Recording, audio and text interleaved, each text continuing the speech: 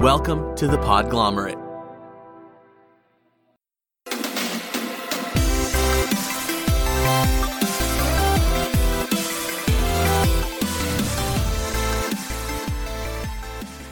Hello and welcome to Plus 7 Intelligence, the show about how games impact people. My name is Chess. This episode, we are continuing our 7-part series on games and mental health. We will be covering everything from what to do about gaming addiction to how we can design games to treat mental health conditions. I'll be talking with Kelly Dunlap. She has a unique background in both psychology and game design. She can see gaming from all angles, as a player, as a creator, and as someone who has studied the psychological effects. We will get into how all of these things overlap and inform her work. This episode is brought to you by Discord. Discord is an all-in-one voice and text chat platform designed for gamers, and is free to use on your desktop, phone, or tablet. Use it to co-op with friends or to discover new communities of gamers to play with. Get started with Discord by checking out the Plus 7 Intelligence Discord server, the place to discuss how games impact people. Just go to discord.gg/plus7. Let's get to the interview.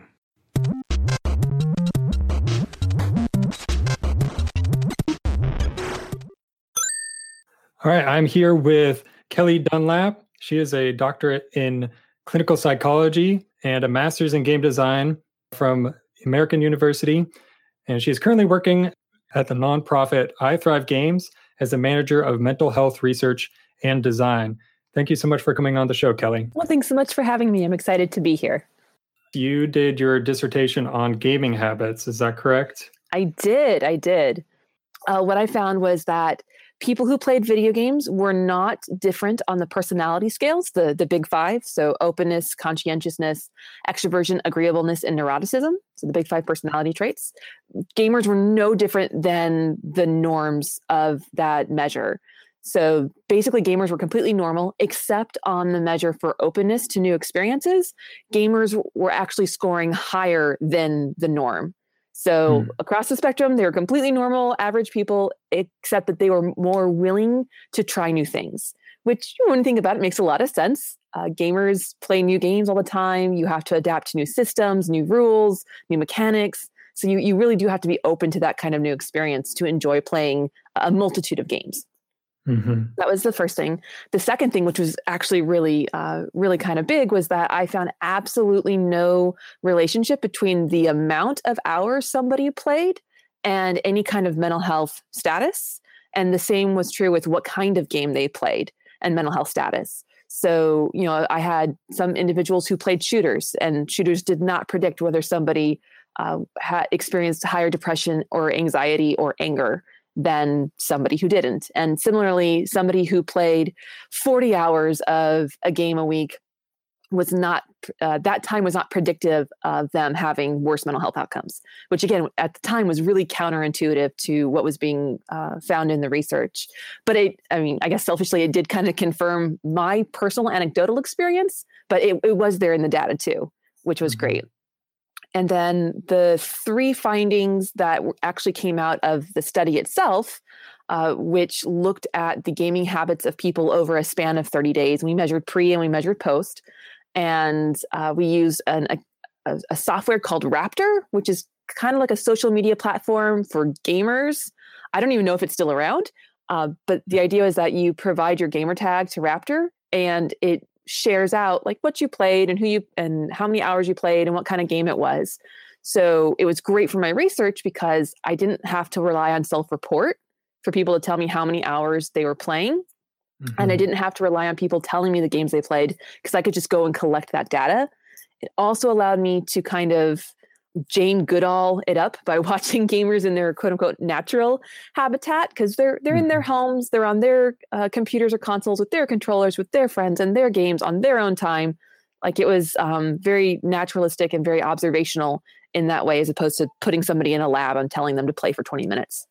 Right. And what this data found was that one, individuals who played because they wanted to relax did not have any mental health issues, but those who reported playing because they wanted to escape reality and that, they just wanted to avoid the responsibilities and just push everything off, they tended to have, that tended to be predictive of some mental health issues. Nothing exaggerated, but it did hit level of significance, even though the effect was rather small, but it was still there.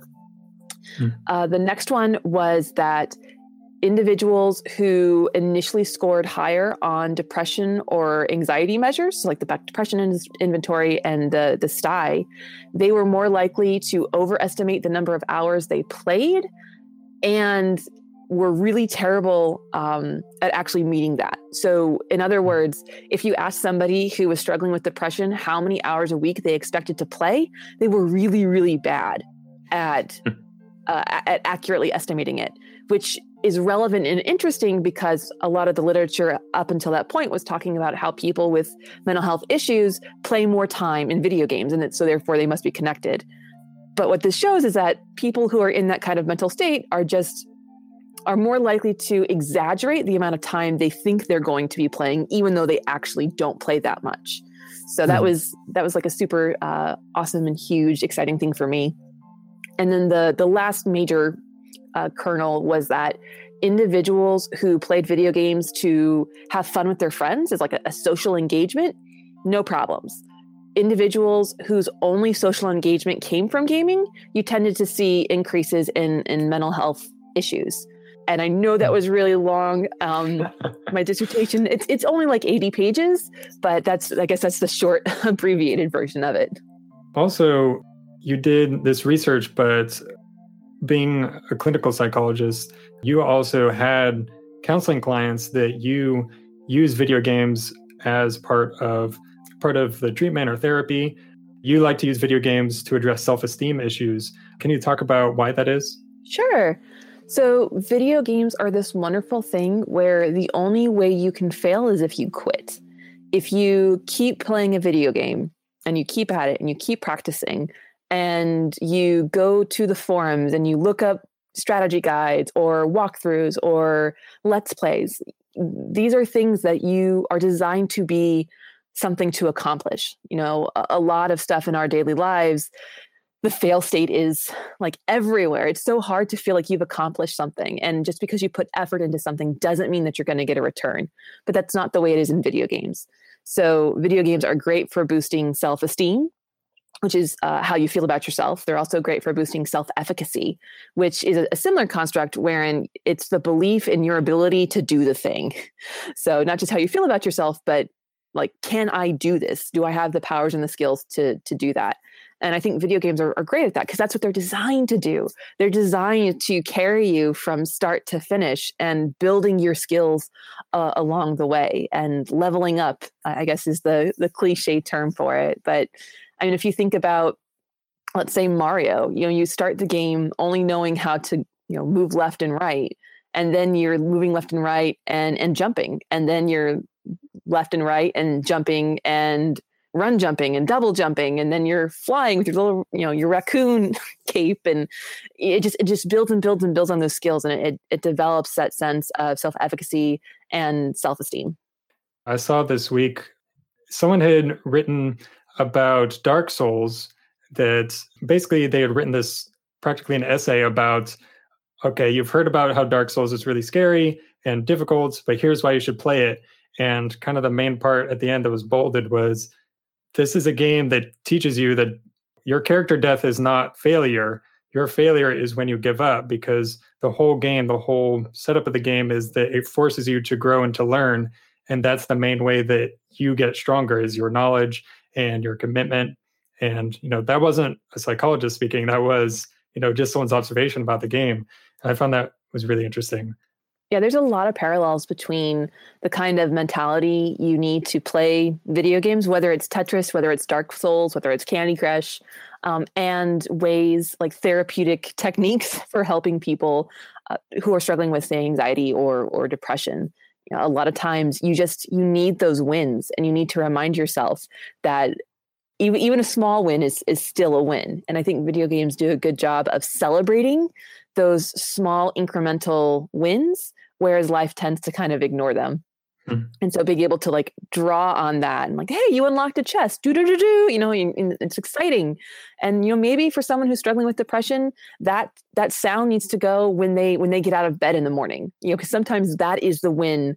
That is win enough. Or you face your fear from a very safe distance, or you confront what's going on, even just a tiny bit. Getting that reward and that feedback that okay, you're advancing, you're going forward. It's hard and it's challenging, but you are still moving forward.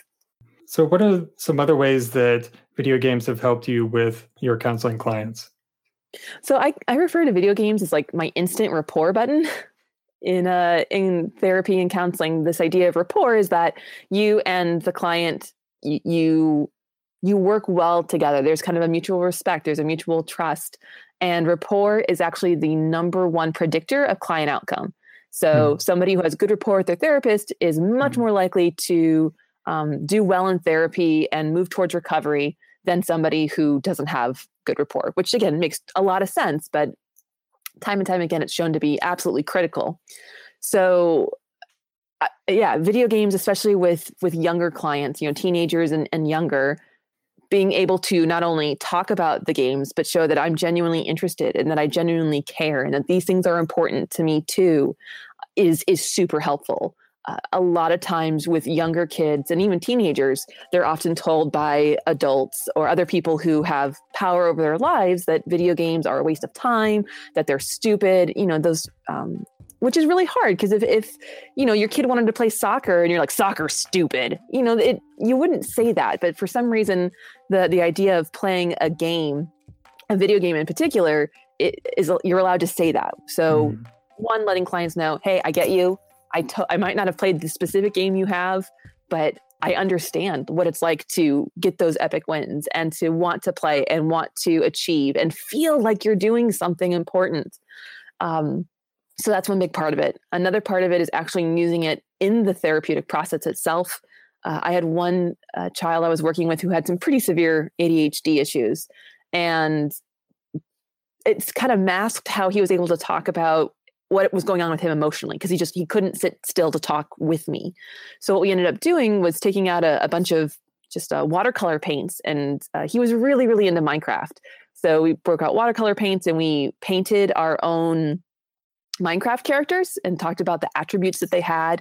So mine was super cheesy. It was, I have a sword of resilience and a shield to block against negative automatic thoughts, like really lame. And his character had fleet feet so he could run fast. He had a cape so he could disappear, and he had gloves so that he could climb.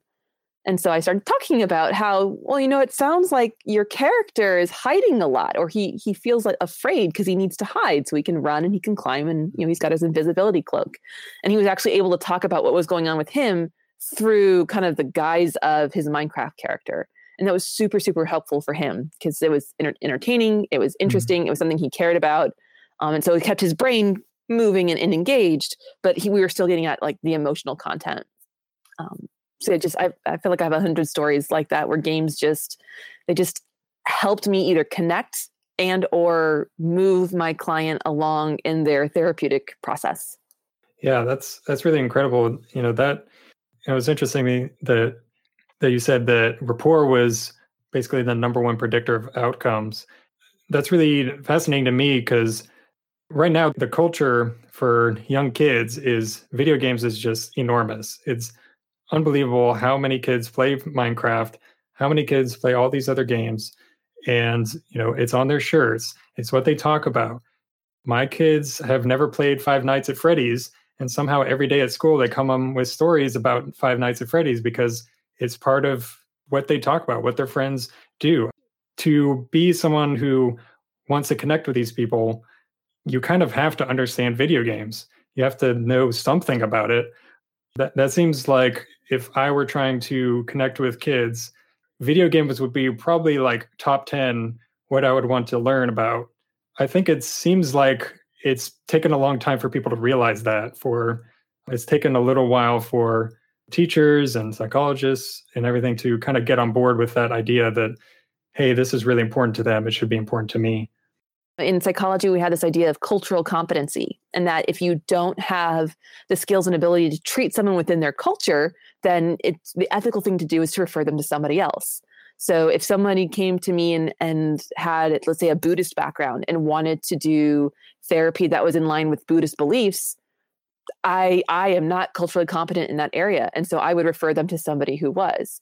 And so I've been trying to help clinicians think about game culture in that same lens of, this is something that's really important to people. And it's a big part of a lot of people's lives. So try to think about it as understanding this person's culture and what's important to them. And if you're not going to, then maybe you should give your client to somebody who will appreciate the importance that games play in the lives of children, adolescents, and adults. Now a word about this episode's sponsor, Discord. Discord allows you to join or create a server for free that you can use to connect via voice chat and text chat. Connect with people you know or people you share interests with, like favorite game genre or favorite streamer. It runs on your phone or in the background of your games, so you can always stay connected with gamers across platforms.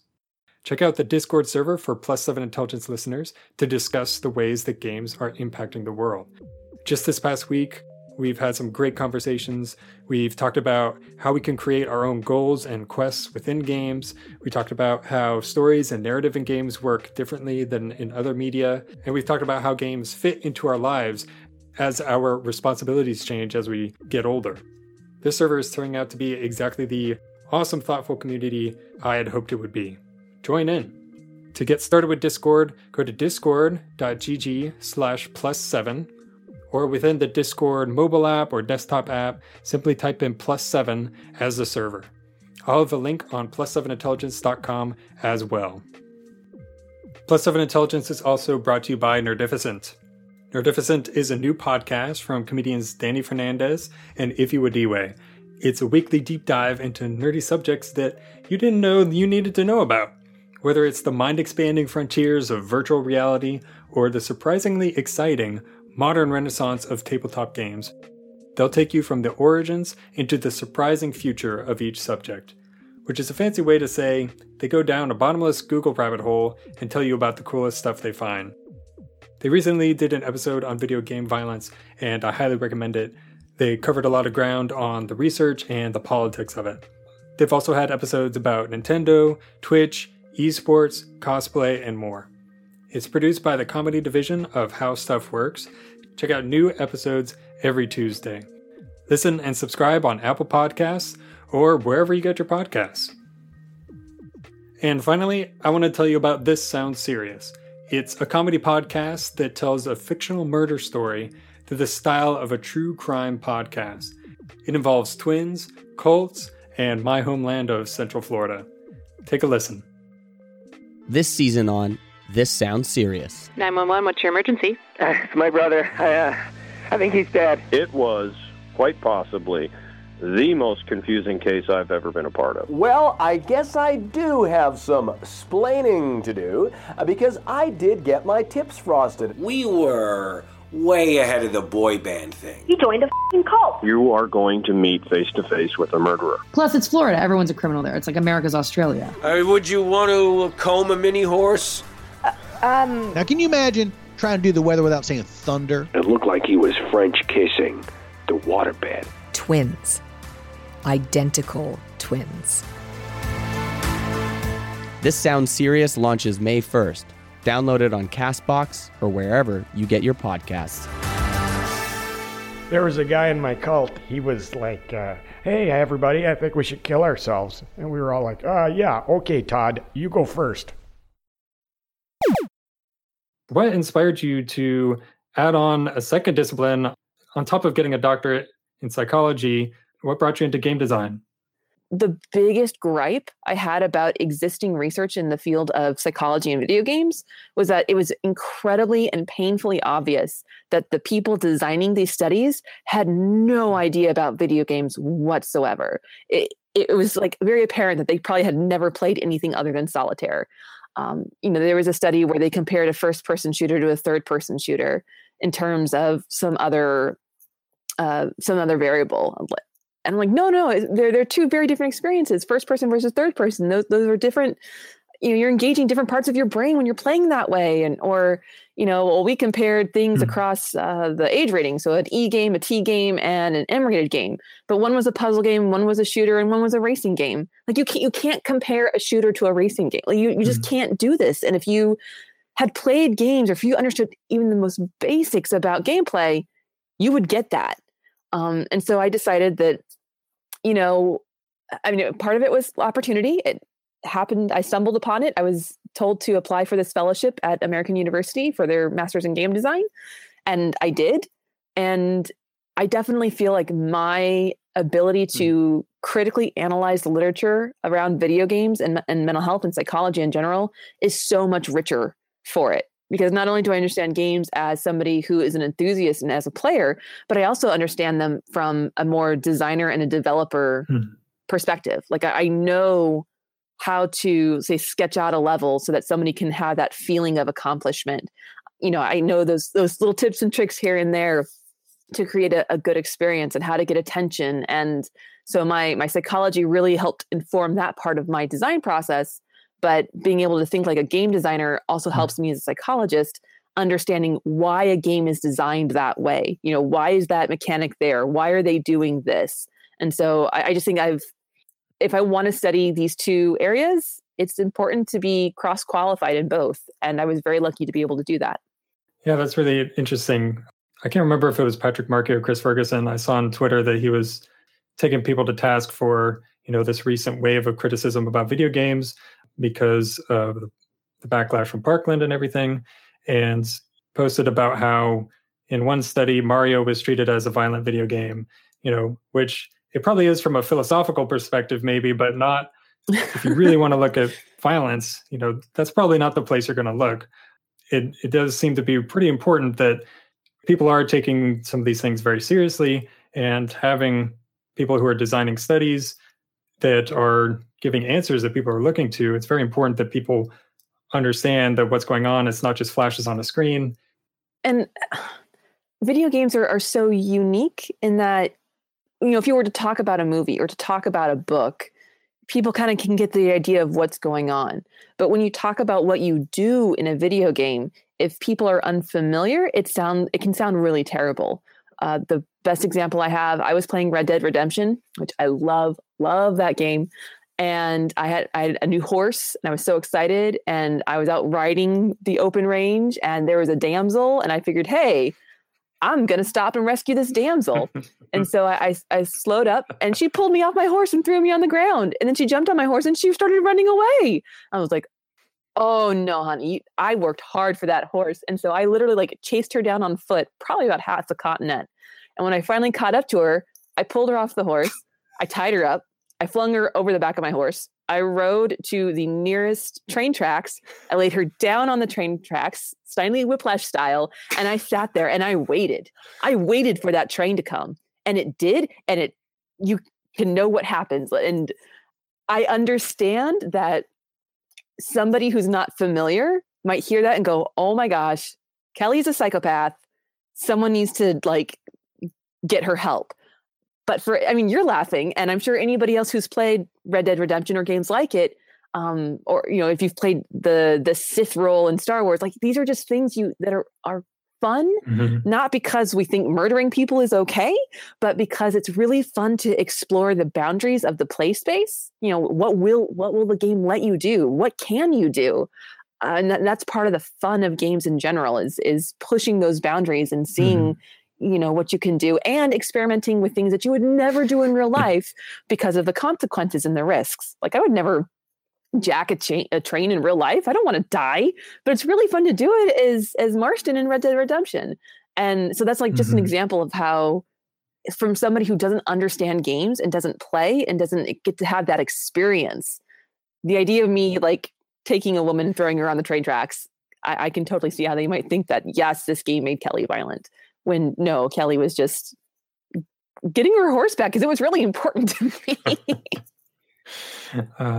That story is kind of a interesting contrast between, this digital horse has meaning to you in a certain sense because you worked for it, and, I haven't played the game, but I assume it's difficult to get. And companions in a game and things in a game that are valuable to you gameplay wise, you get attached to. But then on the other hand, you've been playing games for a while, you know that a digital person is not a real person. So, an NPC doesn't have value to you. Yes. It's not a violent act. It's just an act that doesn't have anything deeply revealing other than, hey, this is something that I wanted to do. And again, it's always important to, our society as a whole is totally fine with violence. Right. Like we give kids water guns that are literally called water guns, and they shoot water at people. And when kids are playing like that, nobody talks about how, you're training them to be a sniper or something ridiculous like that. Play is this space where you can do pretty much anything you want that your imagination will let you do. And it's a safe space to do it because the consequences aren't real. And once you start having real world consequences, you're really not playing anymore. You're getting more into things like work and life. And so I think that's a large part that helped me understand more, at least from my game design background, was that games are a space that are made for exploration and experimentation. And you're supposed to shake down the trees and push the boundaries. And that's kind of where the joy of a lot of games come from, is finding something unexpected, doing something just to see what will happen because you can. And it doesn't matter whether you're, throwing a girl on the train tracks or, you're solving a puzzle in Portal. You're trying to figure out the way the world works, how the system works. And that to me is an incredibly powerful skill to develop in everybody, like understanding how things work, systems thinking, how one thing affects something else, and finding your boundaries. Those are like really important life skills for everyone. I can't resist talking about this because it sounds adorable. Can you talk about your project, Ellie Beagle Therapy Dog? Yes. So for my master's thesis, some programs you write a paper, but in a game design program, you make a game. And so I made a game that was more or less inspired by the Phoenix Wright Ace Attorney series, where the main character is Phoenix Wright, and he's an attorney, as I'm sure is not a shock. And I was thinking I would love for this game to be about a psychologist, because you do so much of the same work. There's deductive reasoning, you collect evidence, like there's all these things, and it just seemed to make sense. And so what I ended up doing was making a game called Ellie Beagle Therapy Dog, based off of the Phoenix Wright series. So it is like an interactive graphic novel type feel. And you have puppy clients who have puppy problems. You yourself play as Ellie, who is a beagle, and she's a therapy dog. And her character is 100% my real life dog, whose name is Ellie, who is a beagle, who is a licensed therapy dog. And so you see your puppy clients with their puppy problems, whether it's barking at the mailman or getting sent to the pound, the different things that go on in the lives of dogs. And you talk with them and you dig through their memories and kind of sniff out what's going on.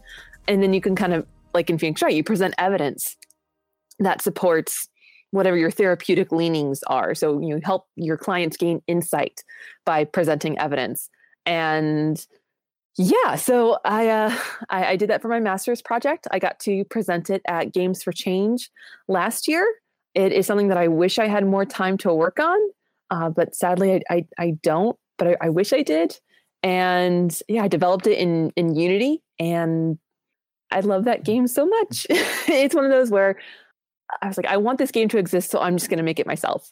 So it sounds like in your current work with iThrive Games, you actually do bring together your psychology background and your game design background in one. So can you talk about what you do there?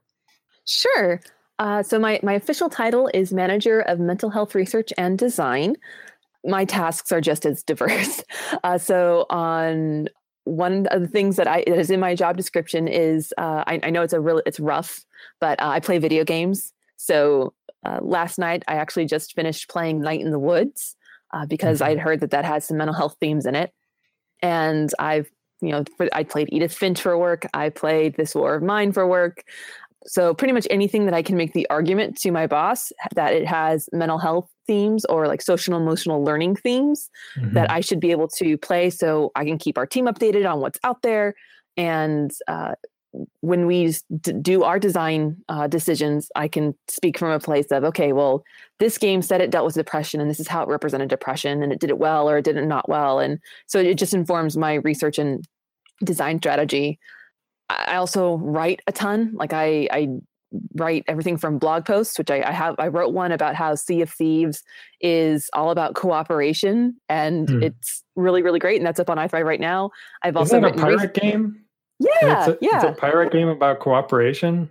It totally is. Like the teamwork required for that game is intense, and I love it.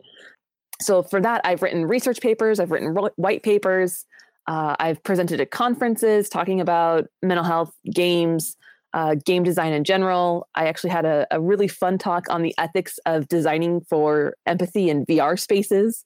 So I help inform that part of the strategy too. And then just I lend my game design brain to them while we're developing pretty much anything. So we have a series of kind of like game jams, and we also have something called Game Design Studio, which is where we teach teens. Basically, we use game design as like the lure to bring. That sounds so creepy, to bring in teens, but we use that as the hook. And then through game design, we teach important skills like cooperation and collaboration and communication, and how do you work together and how do you problem solve together, and all those skills that are critical to the game design process. And we've kind of all folded into one. So finding ways to make that more playful, more game-like. For a little while now, there's been games coming out that their purpose is mental health driven, whether it's apps or games. They're designed with some intent to address mental health. I've seen games about depression, PTSD. What do you think about these games that are coming out? In general, kind of an overview, I kind of see them in two different groups. You have games that are designed in terms of treatment. Like there's a game called Sparks, which is supposed to be an RPG style game for teens that walks them through like traditional cognitive behavioral therapy. So it's 100% like empirically based and treatment focused.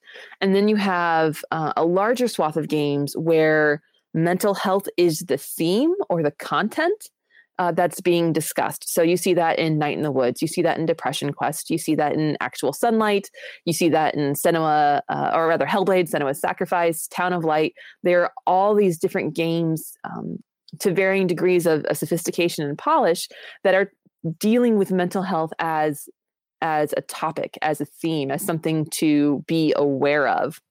And where I kind of hope to see it go, like I think those are super important. I think both of those categories are critical and important, and I want to see more games like that. I want to see very different types of mental illness represented and portrayed, because I think that will go a long way, if it's done well, to reducing stigma and like normalizing the process of having a mental illness, especially considering I think the stats are like 50% of the US population will either experience a mental illness in their lifetime or have like a very close person in their life who will.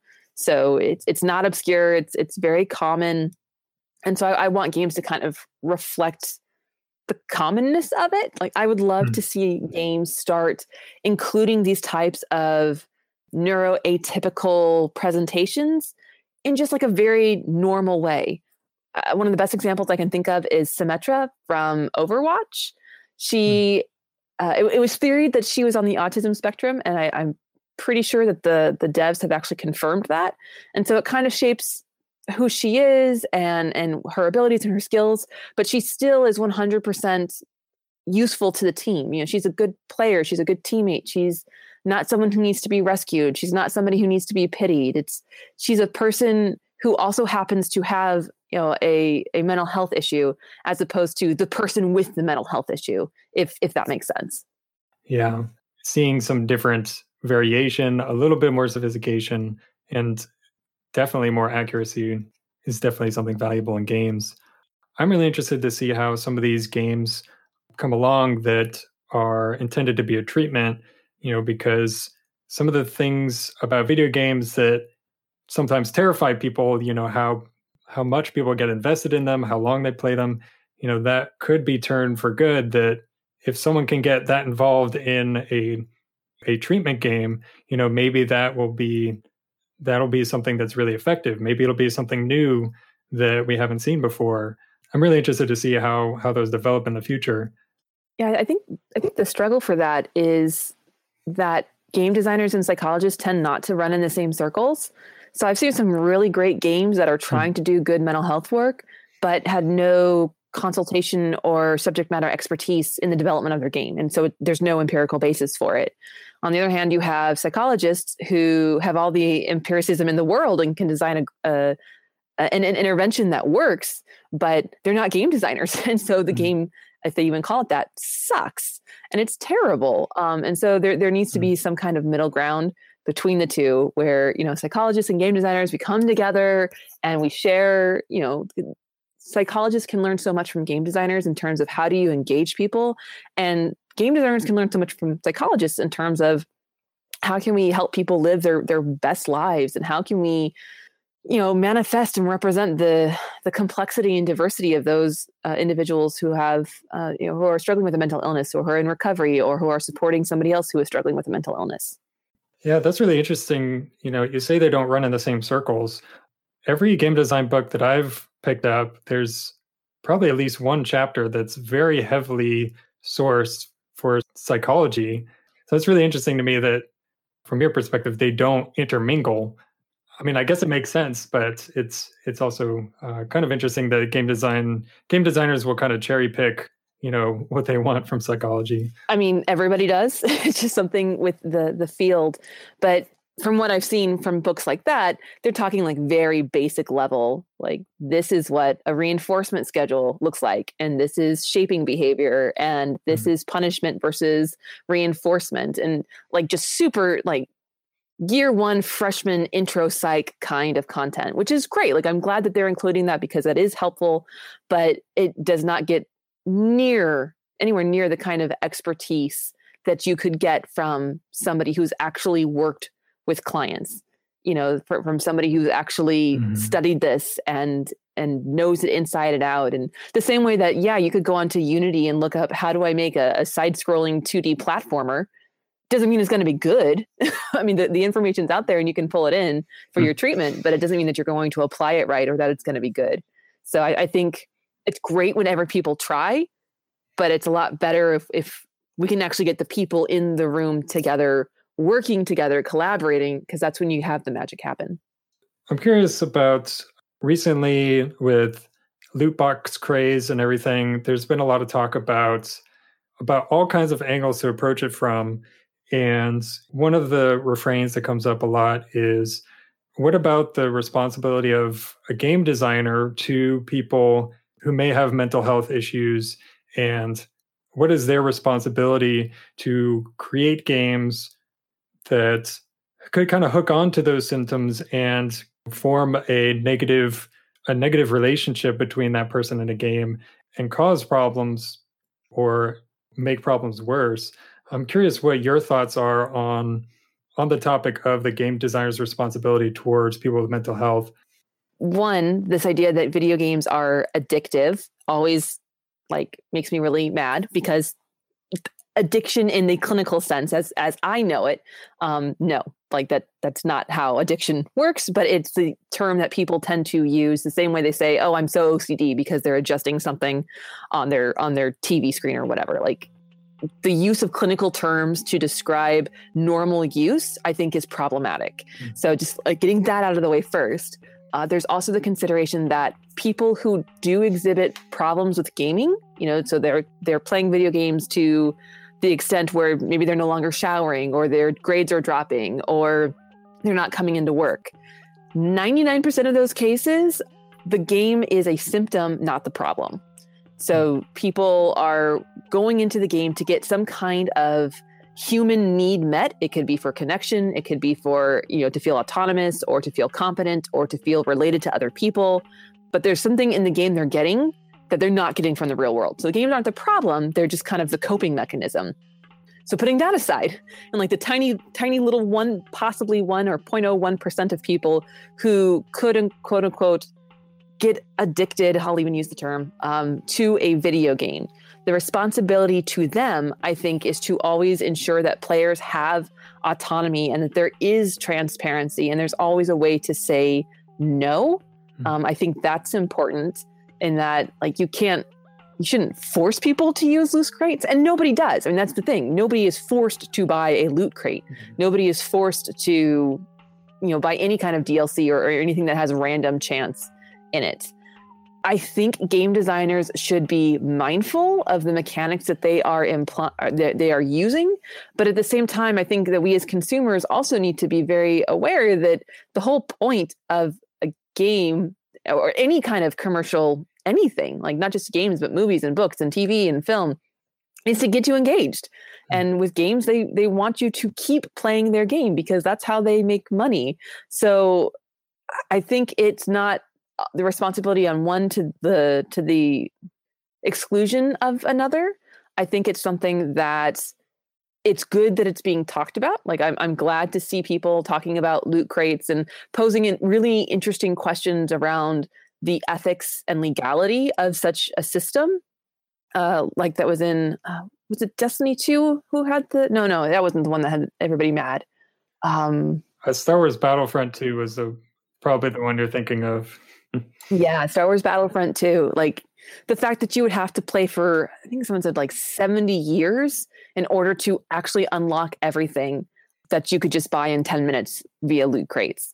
So I'm not sure how much responsibility game devs have, just because if the fans don't like it, they're going to let you know, and they're going to let you know on your forums. They're going to let you know on social media, and they're going to let you know at the bottom line. Like financially speaking, Battlefront backpedaled pretty darn quick.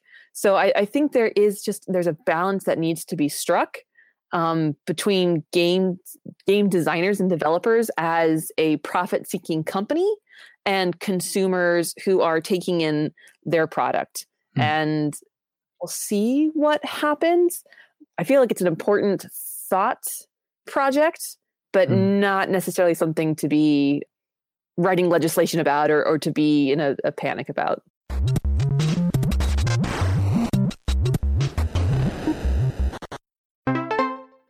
Many thanks to Kelly for speaking with me. She has a breadth of knowledge and experience that is just fantastic.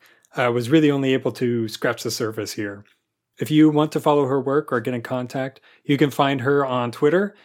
That's at Kelly N. Dunlap. That's Kelly with an I. And her website is dunlapscid.com. And she also hosts a couple podcasts where she talks about this stuff all the time. Headshots and Psych Tech. She hosts them along with Josue Cardona, who was also a guest on this very show way back in episode 3. If you liked this episode, particularly about applying video games to counseling, you will definitely like that one. And all of these things are linked in the show notes. I ran across something this week that fits in perfectly with this series on games and mental health. Someone posted on Reddit an image of Link standing in front of Hyrule Castle in Breath of the Wild, which is the place of the final showdown with Calamity Ganon. Nothing too incredible on its own, but the title really gives interesting context. It reads, "I put 170 hours into Breath of the Wild to keep my mind active while severely depressed. I said I wouldn't fight Ganon until I was better. I'm now ready." And in the comments, the poster talks about how they had sought out mental health treatment, but their first therapist didn't really give them anything helpful, just told them to cheer up and sent them to a website. And then another doctor essentially just dropped the ball with setting up a plan for cognitive behavioral therapy. And after that, this person decided that they would try to beat it alone, and playing Zelda was a part of that. And it was encouraging to hear that a game did help this person. But also, after hearing this story, gamers started contributing their own in the comments below. And here are some of the things I just wanted to share, kind of a list of what they said. "I feel like games have been an escape for me during tough times. It's like living in a different world. You forget the problems, you forget the sadness. You are so entrenched in the story that it feels like you are living it. It's pretty therapeutic to me. I suffer from depression too. Remember that while Zelda has wisdom and Ganon has power, you are blessed with courage. Courage to defy all the odds. Courage to push back the darkness that can so easily swallow us. Courage to keep going no matter what. I'm proud of you, hero. Go finish the fight. Playing this game really helped me with the grief of losing my mom. I'm glad it helped you too. I can relate. I picked up Breath of the Wild to distract me while my divorce is being finalized. I could go in and beat Ganon today, but I keep choosing to explore the world instead. Shooters and fighting and racing games may have adrenaline-filled action to distract you. Strategy and sports games may fill your brain with tactics instead of problems, but only RPGs can make you really feel like you're in a better place with your problems far away in a distant reality. That one is super interesting based on the discussion that we had last episode about role-playing games and why they're so therapeutic. So that was really cool to see someone express that and give kind of a reasoning to it, even if it's not quite as scientific as our discussion last week. And all of this is not to discourage seeking out professional help. Even the person who originally posted the picture in the story acknowledged that he was not magically cured, just that this helped him through a rough time when other avenues weren't working out. If you're interested in reading more, the thread goes into some really interesting discussions of the ups and downs and the pluses and negatives of using games as kind of a self-treatment for mental health. There will be a link to the thread in the show notes. That's it for this week's Intelligence Boost. Join me next week as I talk with Cam Adair, the founder of Game Quitters, about gaming addiction and what to do about it. Subscribe so you don't miss it. Thanks for listening. I'll see you in 7.